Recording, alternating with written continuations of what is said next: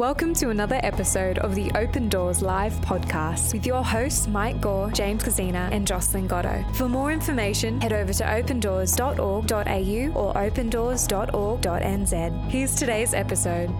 Hello everybody, it is Mike Gore here and welcome to another episode of the Open Doors Live podcast. I'm sitting here in the studio with both of our co-hosts. In fact, James Kazina, all the way down from Queensland, Jocelyn Gatto. It's great to have you both here. Welcome. It's great to be here. Thanks, Mike. Thanks, Mike. Okay, before we get started today, I want to say a huge thank you to everyone who is a regular listener of our podcast. And if possible, I'd love you to jump online, rate, review, and share the podcast with your friends. Because one of the things I've learned in my 10 years with the Persecuted Church is that one of the single greatest spiritual mentors to our faith is the Persecuted Church. And so overall, that's been the heart behind the podcast from the very beginning, an all-in-one devotional that my hope is that as you listen to it, allows us to both together take a more courageous and a more bold step towards Jesus and outliving faith in community wherever we find ourselves. So from all of us to you, thank you so much for supporting the Open Doors Live podcast. It's a great privilege and honor to do this together.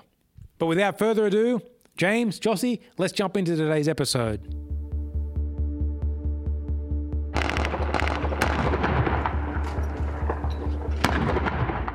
Now, the civil war in Syria looks set to enter a new and even more dangerous phase, with government forces on the move to help Kurdish fighters who are under attack from Turkey. Urgent story this morning involving the Trump administration. It involves the escalating chaos in Syria, where the Pentagon says Turkish artillery fire exploded right near U.S. Special Forces. The conflict is causing Christians in the region to fear for their lives. Kurdish fighters and civilians have evacuated the crucial border town of Ras Al Ain in the first pullback under a US-brokered ceasefire. They feel that this may very well be the beginning of the end of Christianity in Syria. Hey, my name is Joss and I'm one of the hosts on the Open Doors Live podcast. And what you were listening to then was an audio from the current conflict taking place in Syria. Many of you might have seen in the news earlier this month that the fighting has escalated again in Syria, and we've been working with the local church to support Christians on the ground who may be affected by that violence. We actually put the call out last week for people to respond by giving to strengthen and support Christians in Syria at the moment. And we're super excited to share that together you guys have raised over $20,000 with more donations still coming in. Thank you so much. But James, this is a really complex part of the world. I was wondering if you might be able to shed some more light and give us a bit more of an update as to what has sparked this recent conflict in Syria and what it actually means for Christians there. Yeah, of course. Now, Joss, as you've said, it's an incredibly complex part of the world. I certainly don't want to pretend to be an expert.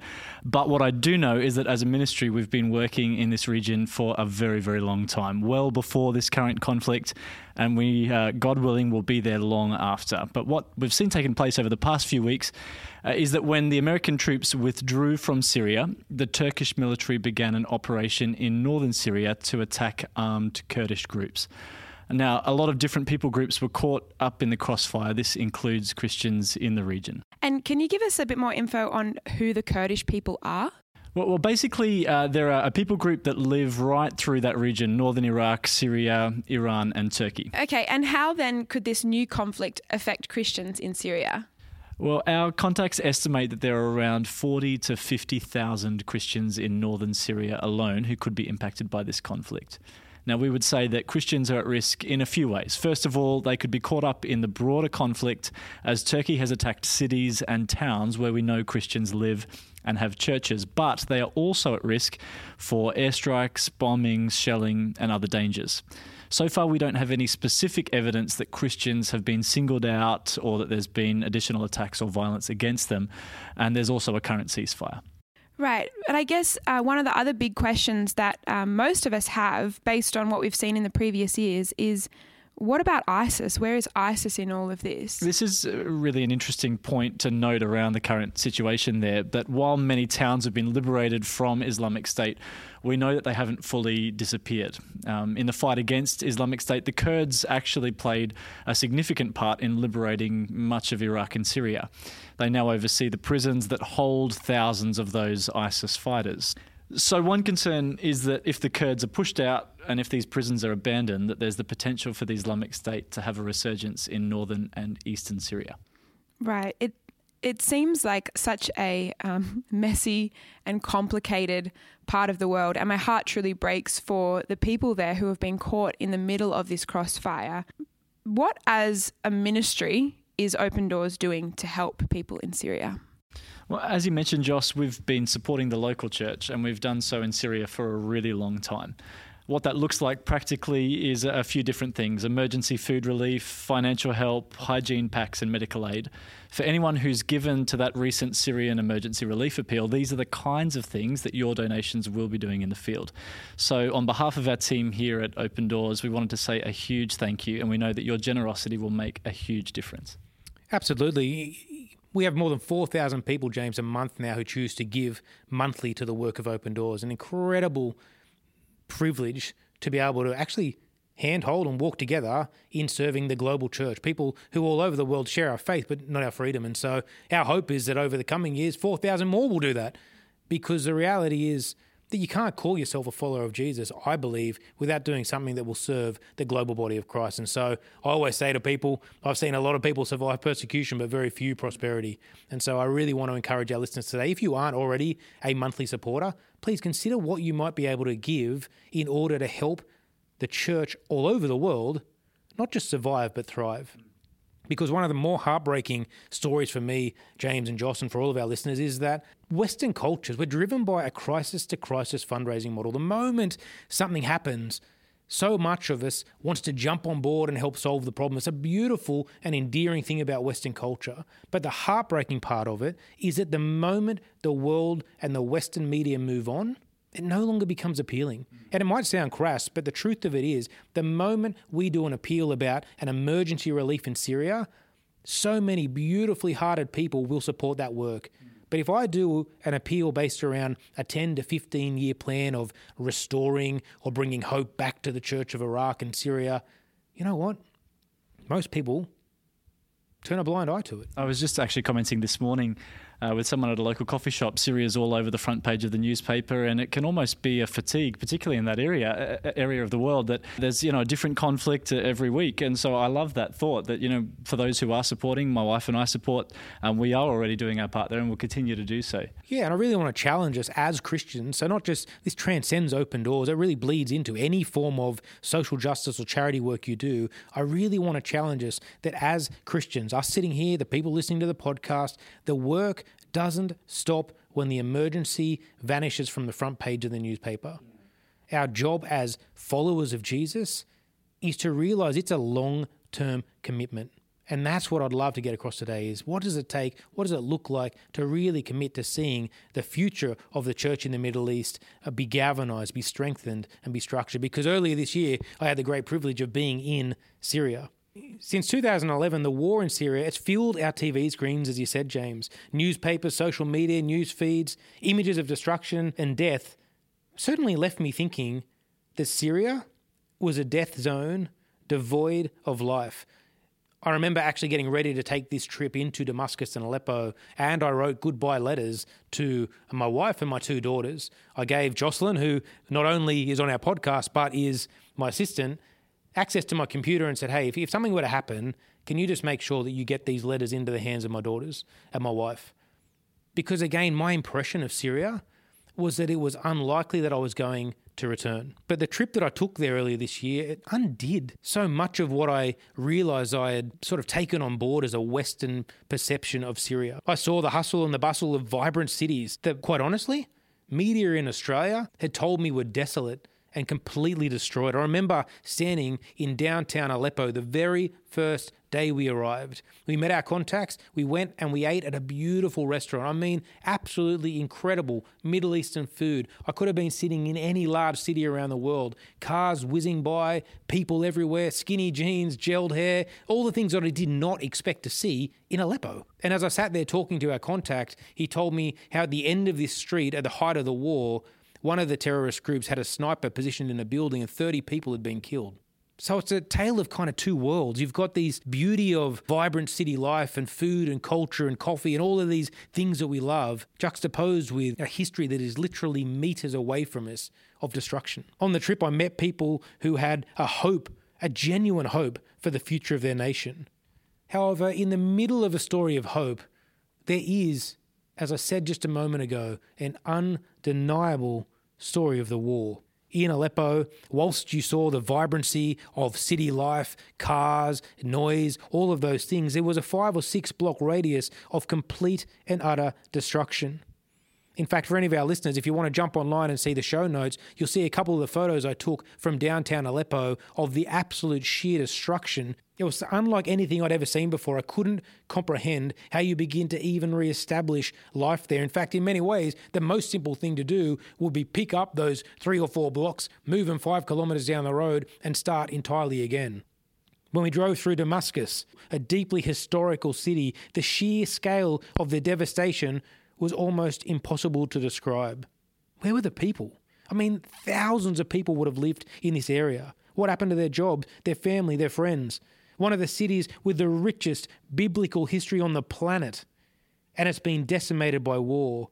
I just wasn't prepared for it. It was destruction like I have never seen. Mike, I know Joss and I have both travelled to the region, Joss to Lebanon, me on the other side to Jordan, and we probably have a small glimpse into that answer of what happened to the people. Jordan, I know 2.6 million refugees from this region.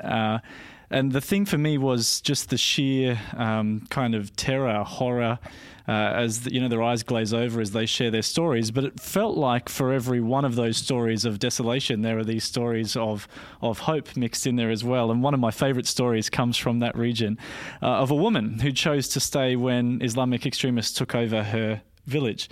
She was living in an area controlled by rebels and taking food and supplies to people who couldn't get out. One time these rebels came to her door and they tried to force themselves inside her house. Now, she was protecting a number of women inside, so she held back the door and refused to let them in. They screamed at her, "Aren't you scared that we've come to kill you?" She said, "No, I'm not afraid because I have the mighty God with me and he's protecting me." Later they came back, but instead of killing her, they took her to their leader because he wanted to speak with her. When she was brought before him, he was surprised to see her simply standing there, not shaking in fear. He said, "Usually when men stand before me, they're shaking. Tell me, who's behind you? What's the source of your strength? Which country is helping you?" And while the men were pointing guns at her, she shared with them about Jesus Christ, how he's the Lord of peace and of courage. She spoke for 25 minutes, uninterrupted. At the end, the rebel leader was crying. And after their meeting, he disappeared. While we don't know what happened to him, our field workers tell us that God took him out of that place. For me, this woman's story is such an example of what it means to follow Jesus no matter the cost. I've always loved that story. It's such a beautifully powerful picture of someone who is committed to following Jesus all over the world no matter the cost. When I think back on my time in Syria, there's probably 2 lessons that I really believe I felt the Lord taught me as one of the privileges of traveling with this ministry. It's so rarely about what you offer the people you meet, but more than that, what you learn from the people you meet with. Because I do believe that one of the most important messages we have as a ministry globally is helping people follow Jesus all over the world, no matter the cost. And over the next 2 decades, some of the most important locations for us doing that are Western nations. Because if I look around, even myself, everyone's trying to figure out, in the face of rapidly changing religious freedoms, how do I follow Jesus? And the persecuted church, they're people who have answered this question in the face of rapidly changing culture, and at the ultimate cost it comes, have figured out how to hold on closely, securely, and courageously to Jesus. So during my time in Syria, the 2 lessons I really felt that I learned about were based around faith and freedom. I found that many churches in Syria, they've been caught between a rock and a hard place, because throughout the rise of ISIS and the war in Syria, in an attempt to quite literally save their lives, they paralleled themselves with government. Okay, so in an attempt for actual survival, they said, how can we do this? Well, we need to make sure we align ourselves with the Assad regime. But the protection comes at a great cost,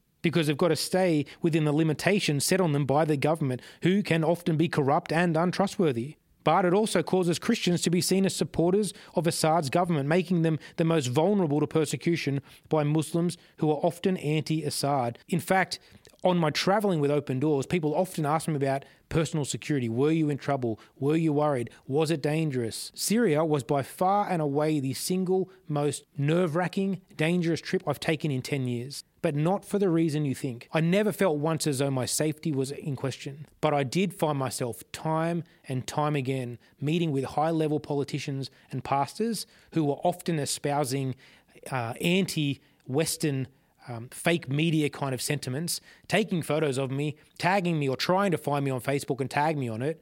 That, to me, was a hugely worrying thing. In fact, there was talk for a while that we're going to meet with Assad himself. And I remember in that moment saying to our contacts that I didn't want to, I didn't feel comfortable. And so for me, the risk in that trip was not actually physical, but it was political. As you can see, it's a very, very complex situation. In an attempt to survive, the ultimate outworking of that has resulted in control and conformity. And it's a terrifying place to be. Christians, they're often under immense pressure, and as someone not in that situation, I can't really say what is right or what is wrong.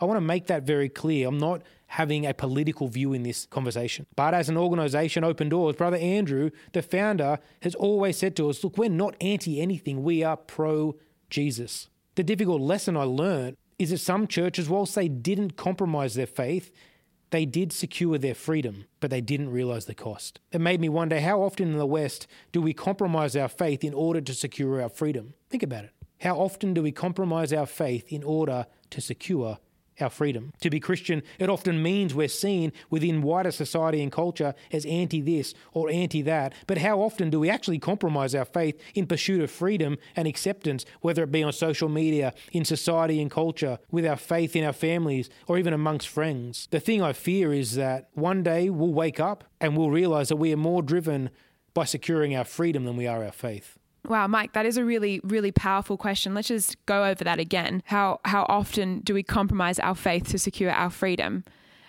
It's got me wondering, how does that play out in our lives here in the West? I think the easiest way to probably examine that question or really pull it apart and get deeper into the heart and the meaning behind it, Jossie, is to say, well, where do you most often compromise your faith? Because the answer to that, it will actually give you an idea of the freedom you're trying to secure. I think that's really important too, because you're exactly right. In a country like this, in Australia, everything we do is espoused by freedom. It's difficult to see where there are limitations on our freedom. But in terms of faith, for me, I've always been a bit of a people pleaser. So that manifests in terms of my faith, where I might be, even talk about my work here with Open Doors. It's easy to turn this into a humanitarian aid conversation. I do great good things. We do great good things for people all around the world. But where is Jesus in that? That's probably a little bit more difficult for me to share the gospel with people. And so maybe, the freedoms for me there are probably a willingness or a lack of willingness to be able to share the gospel freely. And it's a beautiful example, James, because what you're saying there is that most often you compromise your faith in the pursuit of winning the approval of others. Right? So what we're saying at a higher level and sort of diving into the question is the freedom you're securing is actually the love of others. Right? So it's not that we're necessarily in Syria with a gun pointed at our heads or a terrorist group breathing down our necks, but the reality is that we often compromise our faith in pursuit of freedom. Now, whether that's here based on the love of others or it's in the Middle East based on actual physical survival, the principle is universal. And not only is it universal, it's incredibly powerful. And I think that the net result of that in the end is a watered down or lukewarm faith. And we go searching for God in all the wrong places. We look for our identity in Christ everywhere outside of Christ. But we also then start to become slaves to the things that we're serving. And if we're not serving Jesus, we're a slave to something, we're worshipping something else. Something else has become an idol. And so it's interesting when you think about, well, if this is where your freedom is, if this is where your freedom is held, what is your freedom in? Because if it's in the approval of others or if it's in a really shallow faith, it is never going to satisfy. I think that's why I love this relationship with our brothers and sisters all around the world who are staring very different kinds of enemies in the faces, but there's a similar lesson to be learned from them. And I'm reminded as we talk over Syria about some time I spent in Lebanon a couple of years ago that was really during the time when ISIS had a real stronghold on that nation, and when the refugee crisis in Lebanon was huge. I remember going to the Bekaa Valley, a valley that had been overrun with refugees, 500,000 refugees just in that one valley, and the situation was quite dire. And we had met with some believers from Syria who'd come out to Lebanon to meet with us, and one of them was this beautiful little Catholic nun. She came up to about my shoulder height, and there was this meek and just lovely, warm, gentle person. And she has the opportunity, or she had at the time, to leave Syria, to find a better life, a more relatively safer life in Lebanon. But she chose to stay. And I remember her talking about the children that she was watching after doing an exam in their classroom, and a sniper shot into their classroom in the middle of the exam. And in my head, the story's gone on like, okay, there was full-on lockdown, everyone got moved out of there.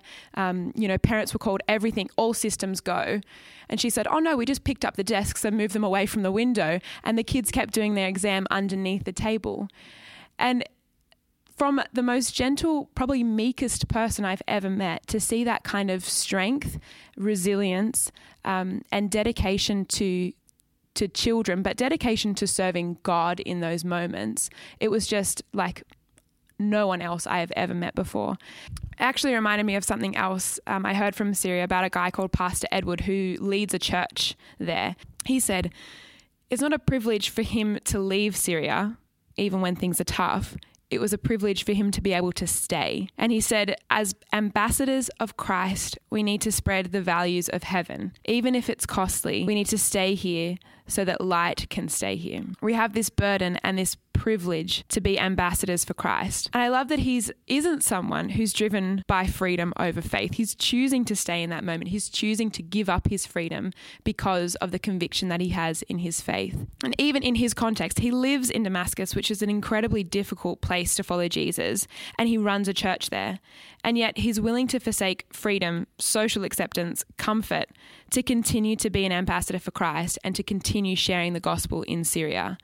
And as a ministry, we help people follow Jesus all over the world, no matter the cost. And part of that is helping the church remain in their country and continue to be ambassadors for Christ there.